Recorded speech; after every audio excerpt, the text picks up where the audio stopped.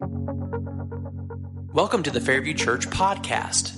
At Fairview Church, we are dedicated to reaching our neighbors with the true freedom found in full surrender to Christ. To find out more about our church, including service times, location, and current sermon series, please visit us online at www.myfairview.org. And we've been looking at the title, The Fullness of Time. And that comes from Galatians 4:4, where Paul writes that it was in the fullness of time that God sent his Son. And as we've been looking at how God sends his Son in the fullness of time, we've been looking at the life of Abraham and how Abraham had to wait. Now, how many of you all like to wait? Anybody in here who's a fan of waiting, right? Nobody likes to wait. And we are people who have so much speed. We have so many things that come to us instantaneously. And so that's even made us less able to wait well. Abraham and Sarah, we will see in the passage of Scripture, have to wait many, many years for God to fulfill his promise that he would give them not only a child, but ultimately that he would give them descendants as numerous as the stars in the sky. But they would have to wait many, many years for this to happen. And so we've been considering that when we are in seasons of having to wait, and all of us either have been or are in a season of having to wait on something that we are expecting, something that we are hoping for, and yet it's not happening on our timetable. And so how do we approach our situations in the seasons where we have to wait? And as we've been looking at Abraham's life, we are looking at these calls from the life of Abraham to trust. That in the midst of waiting, we have to trust. And today in our sermon, we're going to look at the call to trust in God's purpose. Now, why do we exist on the earth? What is the purpose of our life? Well, a lot of people have considered this and come to different conclusions, but we, those who follow Jesus, would say that we, and this is from the Westminster Catechism, says we bring glory to God. We exist to bring glory to God and to enjoy him forever. And if you have any other purpose than bringing glory to God, than living for God's glory, it will not sustain your life. It will not lead you through the difficulties. It is only the purpose, the focus of bringing glory to God and enjoying him that we can actually have meaning and purpose and fulfillment in our lives. And so as we consider, how do we bring glory to God? We bring glory to God in this way, by depending on his provision and doing his will. We have looked at Genesis and the progression of humanity, and we see that while in the beginning humanity perfectly accomplished God's will, they did what he had called them to do, and they enjoyed the relationship with him. We have seen the entrance of sin into the world.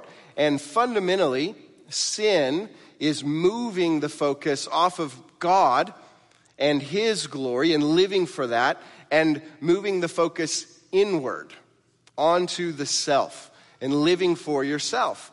I have described my understanding of this as the cancer of selfishness. And all of us are carrying this cancer of selfishness within us. Instead of focusing rightly on God and expressing his love to others, we focus on ourselves. We depend on ourselves and our own abilities, and ultimately we seek to do our own will. Another way that the scriptures talk about this cancer of selfishness is the flesh. And the flesh, living by the flesh, is acting in our power on our time to accomplish our will. And this is how we see humanity lives for the most part. We depend on our own abilities, and we want things to happen on our own time, ultimately to accomplish our own will. We see this with individuals, this cancer of selfishness, people depending on themselves, focusing on their own purposes and will, with Adam and Eve, and through Cain, who would kill his brother Abel, and on through the generations of Cain after him. But then we see not only individual examples of this kind of selfishness and living by the flesh and for the flesh, but we see a collective example in Genesis of this selfishness as all people come together and they're going to build a tower. Now, for the kids in the room, what tower, if you remember early in the Bible, did people build together? Do you know? The Tower of what? Babel, right? The Tower of Babel. And Babel was about coming together, and we read in Genesis 11:4, we read, "And come, let us build ourselves a city and a tower with its top to the sky. Let's make a name for ourselves, otherwise we'll be scattered throughout the earth." And so they were focusing as a collective group on making a name for who? Themselves. Now, whose name were they all supposed to live for? God's, to bring glory to God, to live for his name and his purposes. But instead, they said, let's make a name for ourselves. And God had told them to scatter across the earth, to go everywhere, ultimately, as image bearers of God. But instead of going everywhere, what did they want to do? Stay in one place. Parents, have you ever wanted your kids to go somewhere that they did not want to go? Some of you have experienced that. And they wanted to stay in one place, right? Well, you have an experience of what it was like for God with the Tower of Babel. He was trying to get his children to go, and they wanted to stay in one place, to make a name for themselves. And this collective example of selfishness that we see with Babel is a declaration of independence. Andy Crouch writes, "The city of Babel amounts to a massive declaration of independence from God." And so we think about the declaration that we have in our nation of independence, but there is in Babel a declaration of independence from God, that they are declaring collectively, we don't need God. We can do this on our own. We can make a name for ourselves. And this is the problem. This ultimately is what God addresses. And he comes down, he spoils their plan by confusing their language and scattering them out to the ends of the earth. And he focuses on one specific family. As all of these lines and all of these people and all of these families are streaming out, speaking different languages from the Tower of Babel, God singles out the line of a man named Terah. And Terah is the father of who? Abram. Perfect. All right. So now we're connected to the story that we've been going through. So Terah is the father of Abram to become Abraham. And what God wants to do is to create a new nation, a new people that's going to stand out as different from all of the peoples around them. And it is through this nation, Terah and then Abraham and then all of those who would come from his family to become ultimately the people of Israel, were to be a blessing to all the peoples on earth. God wants to bless everybody. And he's going to do it through this specific family and people. How is it that all of the people, all of the nations, everyone on earth is going to be blessed through Abraham and through his family and through the nation of Israel that they will become? They would do it by living, consider this, the exact opposite way of Babel. If Babel was a declaration of independence from God, and that was what defined them, they would be a people who were defined by their dependence on God. They would be a nation that would stand out because they were completely dependent on the creator of the world. And so this dependence, right, this was to be something that started when God told Abram to leave his family, to leave his community, the things that he was familiar with, and to go to a place that God would show him. Now, how many of you all have moved from your hometown where you grew up? Okay, good number of people. Now, Lebanon, people stay in place more than other places we've been. How many of you all, just curious, were born here in Wilson County? Okay, good, a good bit. And so when we think about leaving home and the comforts and all that's there, it is this call that God gives Abraham to depend not on all of these other things, but on God alone. And that was to be what defined the people of Israel. Now, what we saw last week is that instead of depending on God, Abram and his wife Sarai chose to depend on themselves. God was taking too long. Have you ever felt like that? That God's just taking too long, right? He's not on my timetable. He doesn't see the things that I see. Well, that was how they felt. And so we saw last week that they took matters into their own hands. And Sarai gave Abram her servant Hagar, who was an Egyptian, and said, here, you take her and you can produce a son, a child through her because I'm too old.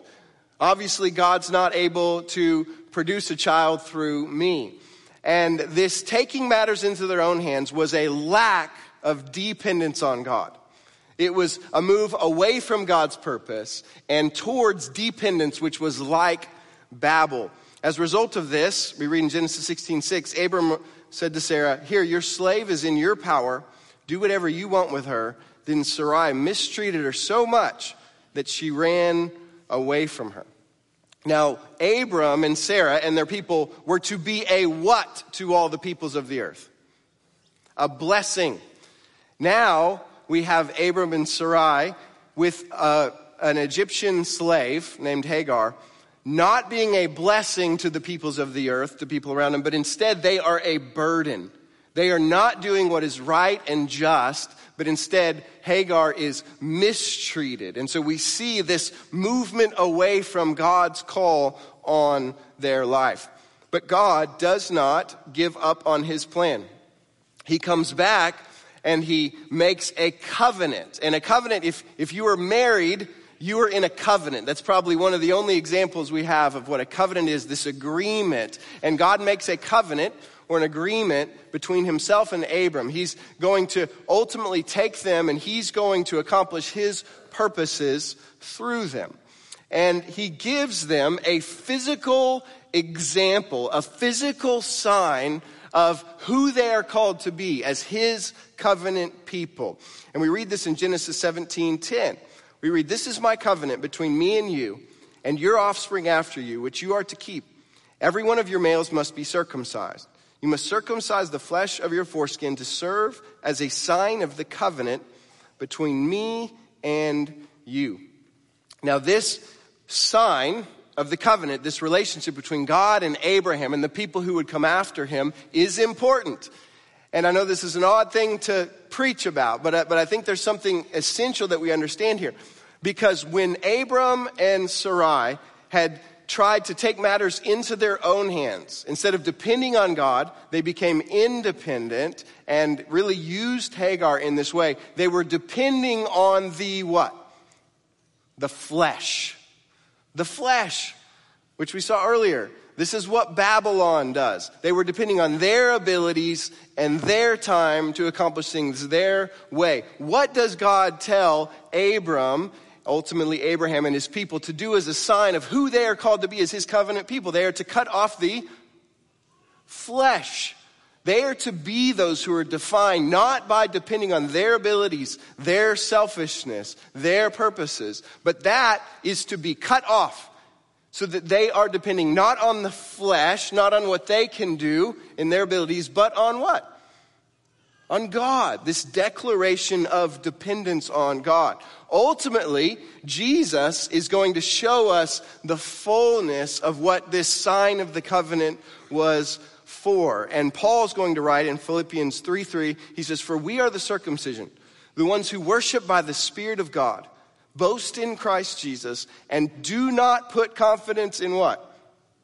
In the flesh. So he says the point of this sign, the point of this surgery is ultimately fulfilled in those who do not put confidence in the flesh. That's what ultimately this is leading to, that we do not trust in ourselves. We do not depend in our abilities. We are not focused in what we can accomplish on our time. That is to be something that is cut off, that is sacrificed, that is surrendered to God. Now, when I was going through a season, and those of you who are part of Fairview Church or have been for a while will remember I was going through a season where I was battling cancer, and I really came to see how sin at the core was the cancer of selfishness. And one moment that this became clear in terms of God's dealing with me was that it needed to be cut out. And I shared with you here over the course of weeks that I believe God wanted to cut out the cancer of selfishness. And this concept here, based on this whole understanding, was key for that. That within each of us, there is this selfishness. And God desires to cut that out. He desires to remove that from you. Because this self-dependence, this self-focus is keeping you ultimately from experiencing the presence of God. Do we see that? It's keeping you from experiencing the fullness of what God wants you to experience with His presence and in His power, and ultimately the relationship that He desires for you to have with Him. And so I think this is what we see with Abraham. And I think this is what we see with Israel. That God wants them to be different so that they can be a blessing to the nations around them. But in order for that to happen, in order for them to stand out, to be a blessing of those who are not independent from God, but instead are dependent on God, something had to happen. They had to be different. And so we read in Genesis 18:18, Abraham is to become a great and powerful nation, and all of the nations of the earth will be blessed through him. For I have chosen him so that he will command his children and his house after him to keep the way of the Lord by doing what is right and just. Had Abraham and Sarah done that in their treatings with Hagar? No, they hadn't done what was right and just, but now they are to be those who keep the way of the Lord by doing what is right and just. This is how the Lord will fulfill to Abraham what he promised. So how would Abraham and Sarah and the people of God, and I would say ultimately us still today, accomplish God's purpose for us among all the nations and all the peoples? Well, it's by keeping the way of the Lord, by doing what is right and just.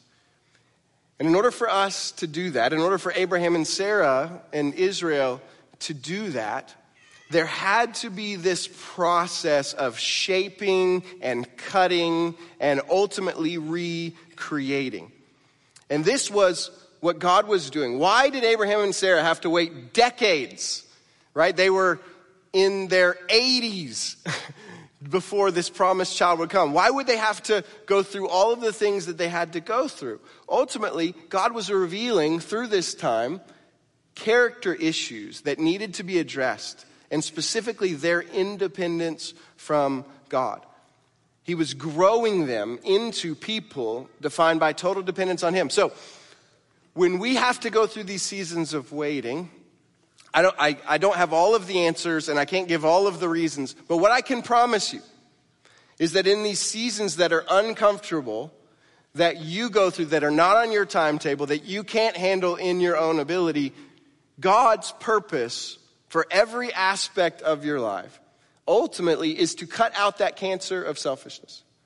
And there's no doubt that these seasons reveal what is inside of us so that it can be dealt with. And ultimately so that we can become the people who God desires for us to be. Now what we will see is that Israel does not do this perfectly. In fact, they fail in many ways at being these people who are defined by complete dependence on God. People who are completely surrendered to doing the will of God.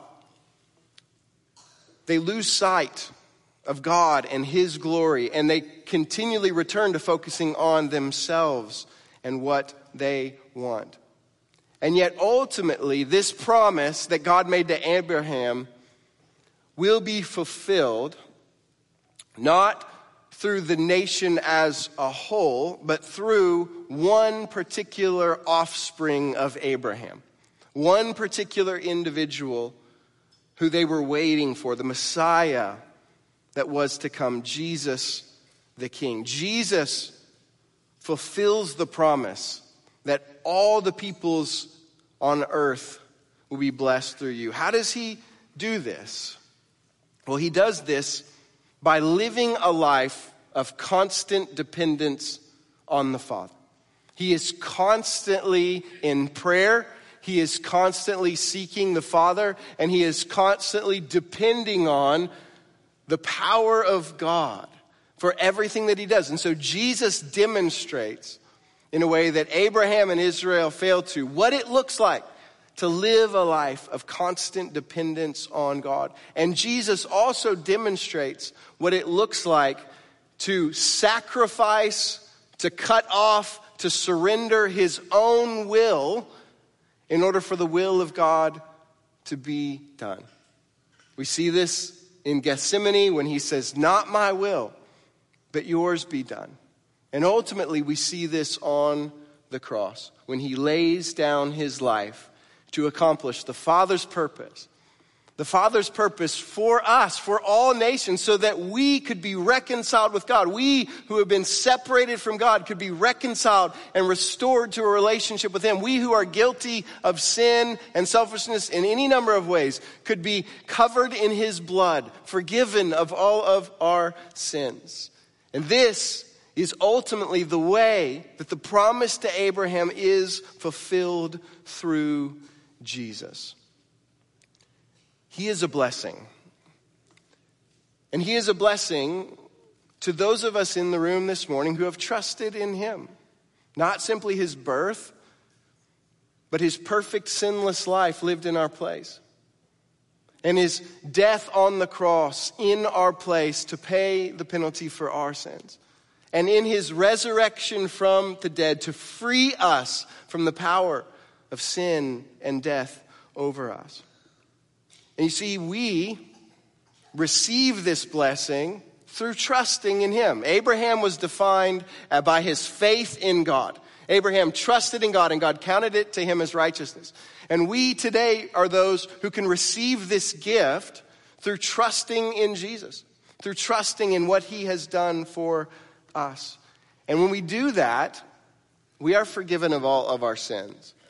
But there's more to it than that. And I want us to consider the fullness of what God desires, the fullness of the blessing that God desires for us. And you're like, more than forgiveness, isn't that enough? Well, hear the words of 2 Corinthians 5:15.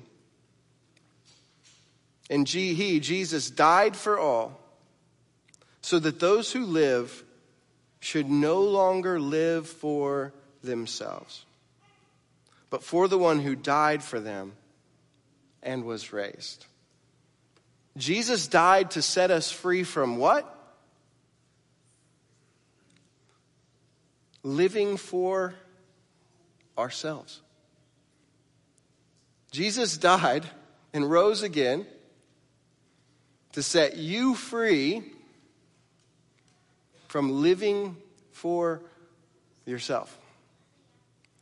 Now here's a question I want us to ask. Is that what we want?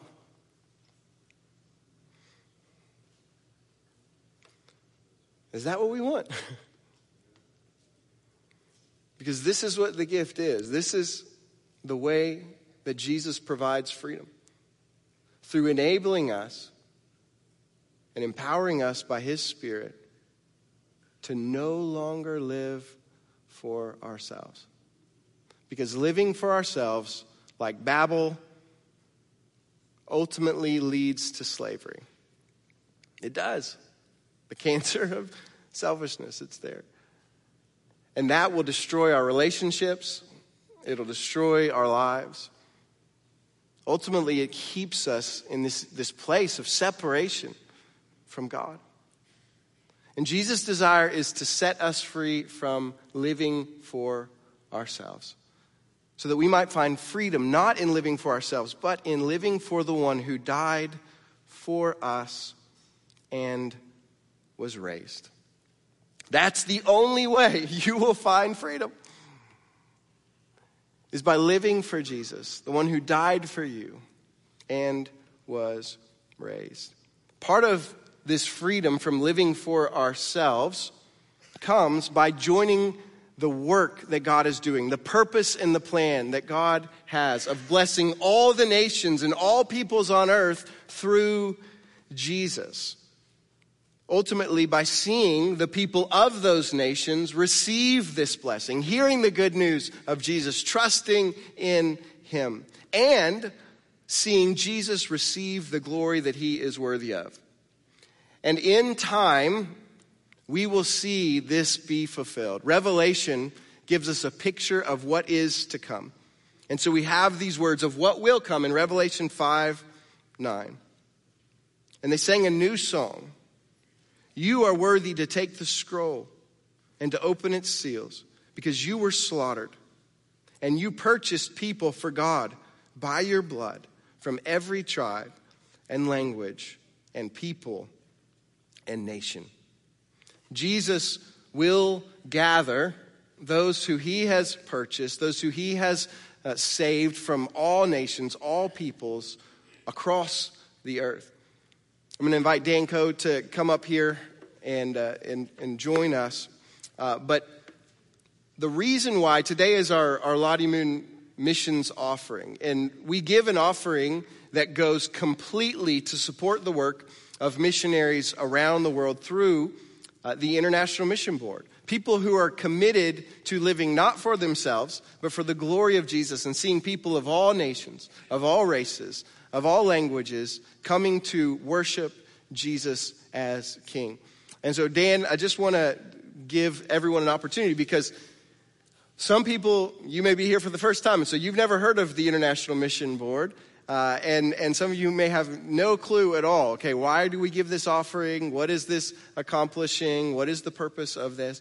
And so I want Dan to share a little bit more about that, because he and his family serve personally, and so they're an example of what the money that we give goes to. But before that, Dan also has been going along with his wife Julia and their family through a battle that those of you who are members of Fairview have heard of, which is with Julia's battle with cancer, that they've been going through for over a year. At this point. Is this on? This happened last time. It's on. Perfect. Good. All right. So, yes. So,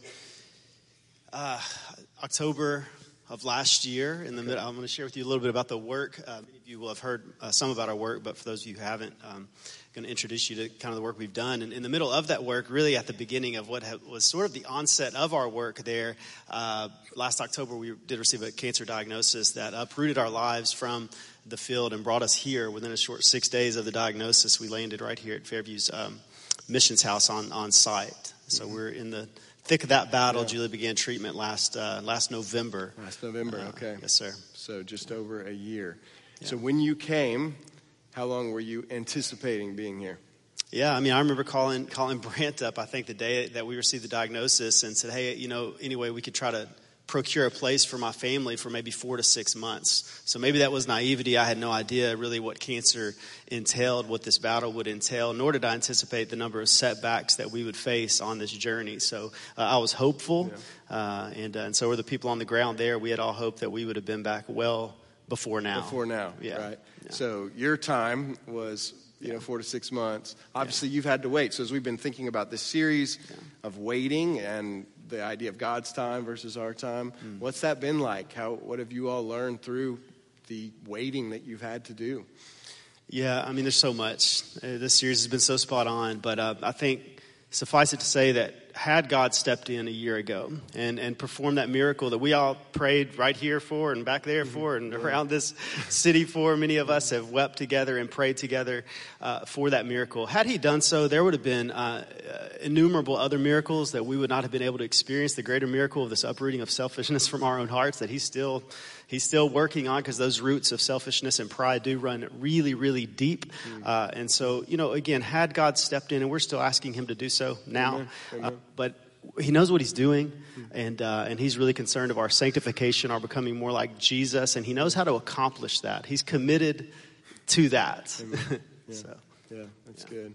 Well, and just praise the Lord for the way that you all have leaned into that through this time. Now, I know one of the elements, to kind of go back to our sermon, is moving this focus off of ourselves, but not simply off of ourselves. And I think this is important, but on to Jesus. And that is what drives the work of missions, the Great Commission around the world, is seeing the name of Jesus lifted up, seeing people come into this freedom that Jesus has purchased by his blood.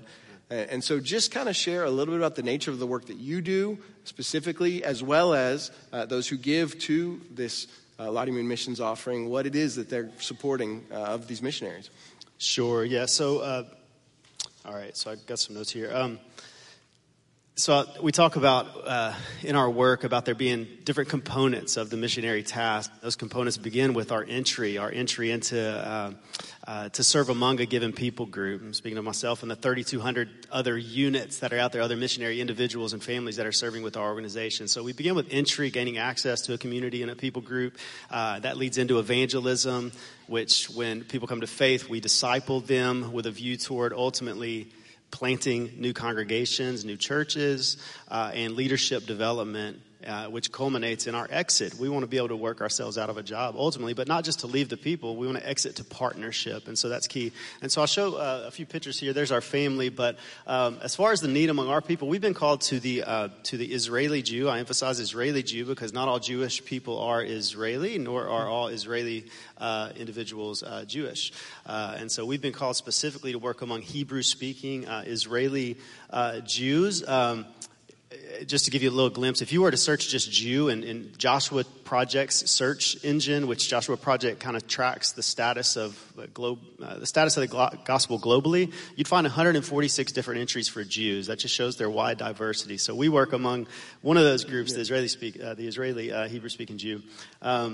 Those stats may be a little dated, but you see among the 5.5 or so million that are worldwide of Israeli Jews, less than 0.25% are believers. So that's 1 in every 400 or 500 people would identify as a follower of Jesus, as a Messiah. And so the need is great.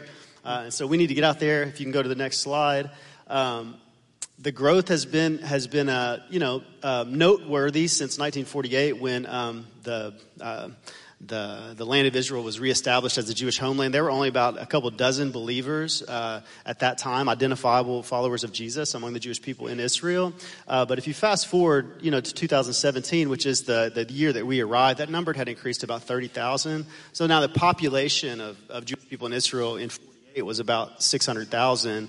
By 2017, us getting there, the population of Jewish people in the land would have been about 6 million. So substantial population. Maybe done. Substantial population growth, but with that, the increase of the number of believers is also, again, noteworthy, but still incredible need there with, again, 1 out of 400 or 500 people actually identifying as followers of the Lord. So we got there. One of the ways that your giving helps us is it enables us to learn the language, which is critical if we're going to get to the heart of the people and be able to most effectively communicate the gospel to them. And so our first 2 years-ish, by the way, the IMB will give up to 4 years for language learning, but we were fortunate to, in about 2 years, be able to be released from full-time language learning. But your giving directly impacts that. Your giving directly impacts us getting to the field, gaining visas, gaining that entry I spoke about, but then also getting the language so that we can get into evangelism. And that's just some of the ways in which we learned the language was in a congregation where they only spoke Hebrew. There was no translation, and so we purposefully did that so that there'd just be a full immersion experience, and so on. So leading into kind of discipleship, when we did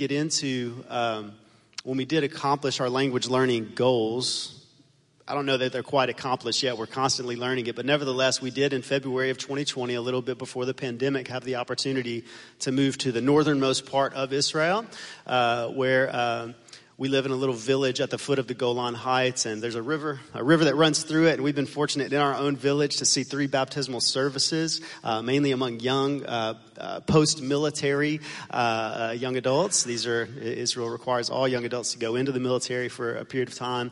And so these are all individuals in their, mid to late 20s, ballpark, maybe early 30s. And we've been grateful from a diversity of backgrounds, not just Jewish people. We've had a Lebanese brother that's been in fact, he's seen in that picture there that was baptized. And so really exciting to have been able to participate in that and be able to invest in these young men's lives. The senior pastor at this congregation, upon my arrival and just getting into that relationship with him, really expressed that the most urgent need really was to invest in these new believers in the work of discipleship and training them up.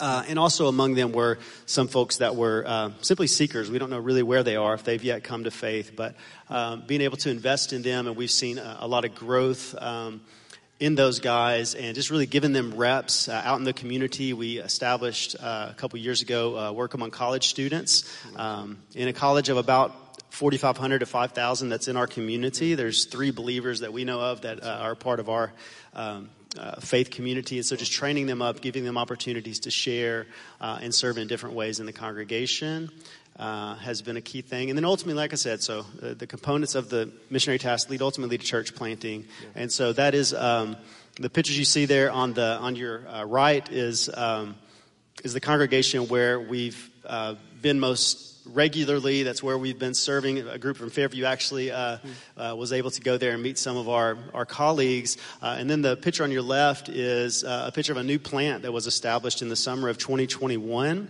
It began in a home. It's since then evolved and grown, and they're now meeting in a building of their own. And then we have other work that we have. I should say that colleagues of ours, co-laborers of ours, have established in the Golan Heights, just as recent as over the past couple of months. And so this vision really for multiplication of churches is one that is really critical to the work that we do as the IMB. And I'd say it's rare within the borders of Israel to see that vision, but it's one that our national partners hold and one that we certainly resonate with. So we're thrilled to be a part of that, and thrilled that you all get to be a part of that through your giving, through your praying, through your sending us, and ultimately through your coming out there, through your going out there. And hopefully we'll be on the ground to meet you when you come to serve alongside us. Awesome. Well, thank you, Dan. Can we thank Dan and his family? Thank you, brother.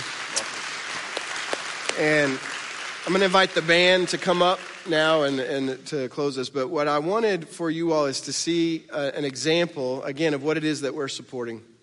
Those who have followed God's call to go. Just as Abram was called to go, to leave what was comfortable, to go out and to serve the purposes of God. Many have left congregations and homes and families all across America to accomplish God's purpose, the purpose of making the name of Jesus great. And so we have the opportunity to support that work, and you can give either when you're on your way out the door this morning or online. You can always give to the Lottie Moon Christmas offering. But we're going to respond because ultimately the reason why we celebrate Christmas, the reason why we're gathered here this morning is to lift up and to worship the name of Jesus. And he is the only one who is worthy of the worship of all people, of all nations. And so we join in that. But I know that there's some of you, maybe you're here today and you've never trusted in Jesus and experienced the freedom that he purchased for you through his life and his death and his resurrection. And so if that's you, we're going to have a prayer room, which is right over here, and that prayer room will be open. And so if you would like to talk with someone, or there's any kind of prayer that you need, we would invite you to respond as we sing together. Father, we thank you that you did not leave us on our own like Babel, seeking our own purposes in ways that would destroy us and others, but you sent Jesus. Ultimately, he came as the one who would bring a blessing to all nations because he would live the life that we failed to live. He would die the death that we deserved to die. And he would rise from the grave to conquer the enemy that we could not conquer. So that we could be, yes, forgiven of all of our sins, but also so that we could be freed from this cancer of selfishness, freed from this life of living for ourselves that's empty, Lord, and so that we could receive the fullness that comes through his Spirit and the life of living for Jesus. And so, Lord, we desire to be people who stand out from the world around us as you desired Abraham to be. We desire to be those who live in constant dependence and complete dependence on you and complete surrender to your will. And so, Lord, we pray that your Spirit would even move now to continue to grow that within us, to cut out the selfishness and to make us more surrendered, more like Jesus. We ask all this in his name and for his glory. Amen. Amen. Will you stand? Thank you for listening to the Fairview Church podcast. To find out more about our church, please visit us online at www.myfairview.org.